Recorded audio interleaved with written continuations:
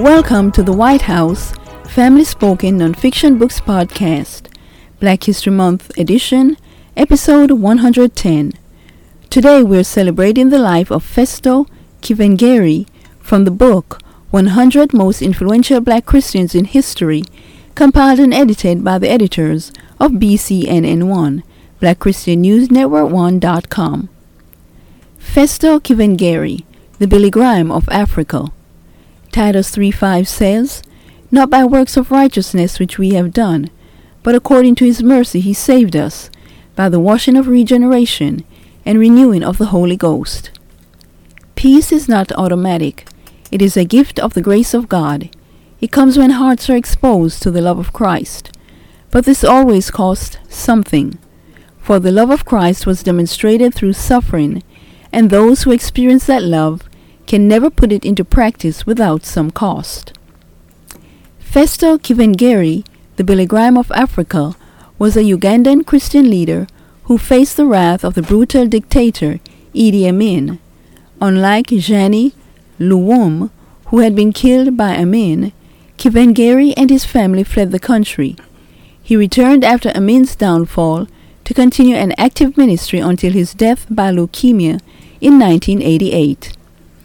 Born in 1919 in a rural setting among the semi-nomadic rural pastoralists of southwest Uganda, Festo Kivengere belonged to a pagan ruling family.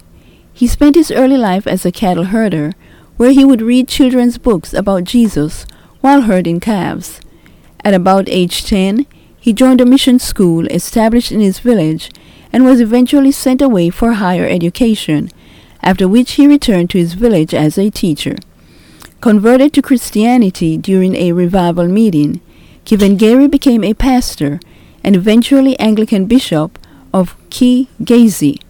After studying in England and a trip to Australia, he was asked to translate into Swahili the sermons of the American evangelist Billy Graham, who developed such confidence in Kivengere that he told him, "Don't bother to translate literally, you know what I mean, get that across."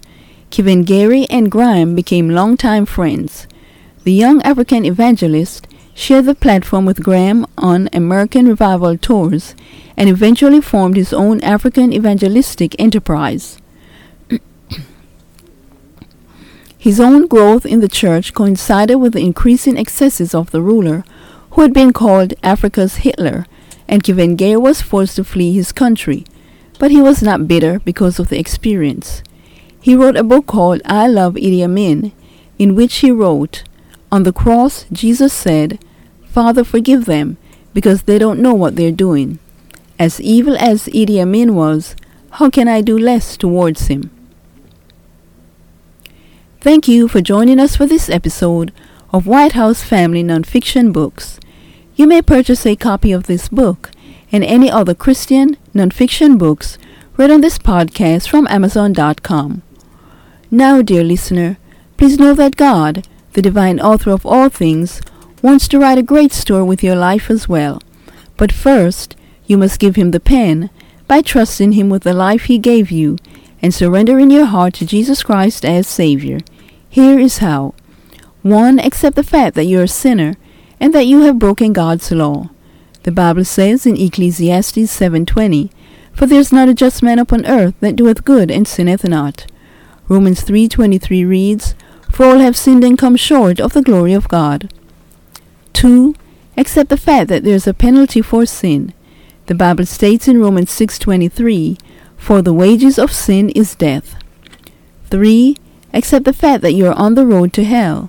Jesus Christ said in Matthew 10:28, "And fear not them which kill the body, but are not able to kill the soul, but rather fear him which is able to destroy both soul and body in hell." The Bible says in Revelation 21:8, "But the fearful and unbelieving and the abominable and murderers and whoremongers and sorcerers and idolaters and all liars shall have their part in the lake which burneth with fire and brimstone, which is the second death." 4. Accept the fact that you cannot do anything to save yourself. The Bible states in Ephesians 2:8 and 9, "For by grace are ye saved through faith, and that not of yourselves. It is a gift of God, not of works, lest any man should boast. 5. Accept the fact that God loves you more than you love yourself, and that He wants to save you from hell. Jesus Christ said in John 3:16, "For God so loved the world, that He gave His only begotten Son, that whosoever believeth in Him should not perish, but have everlasting life." With these facts in mind, please repent of your sins, believe on the Lord Jesus Christ, and pray and ask Him to come into your heart and save you this very moment. The Bible states in the book of Romans 10:9 and 13, that if thou shalt confess with thy mouth the Lord Jesus, and shalt believe in thine heart that God hath raised Him from the dead, thou shalt be saved. For whosoever shall call upon the name of the Lord shall be saved. Dear friend, if you are willing to believe on the Lord Jesus Christ for salvation, please pray with me this simple prayer. Heavenly Father, I realize that I am a sinner, and that I have done some bad things in my life. For Jesus Christ's sake, please forgive me of my sins. I now believe with all of my heart that Jesus Christ died for me, was buried, and rose again. Lord Jesus, please come into my heart and save my soul and change my life today. Amen. If you believed in your heart that Jesus Christ died on the cross, was buried, and rose again, allow me to say, congratulations on doing the most important thing in life, and that is accepting Jesus Christ as your Lord and Savior. For more information to help you grow in your newfound faith in Christ, go to gospelizesociety.com and read what to do after you enter through the door. Jesus Christ said in John 10:9, "I am the door.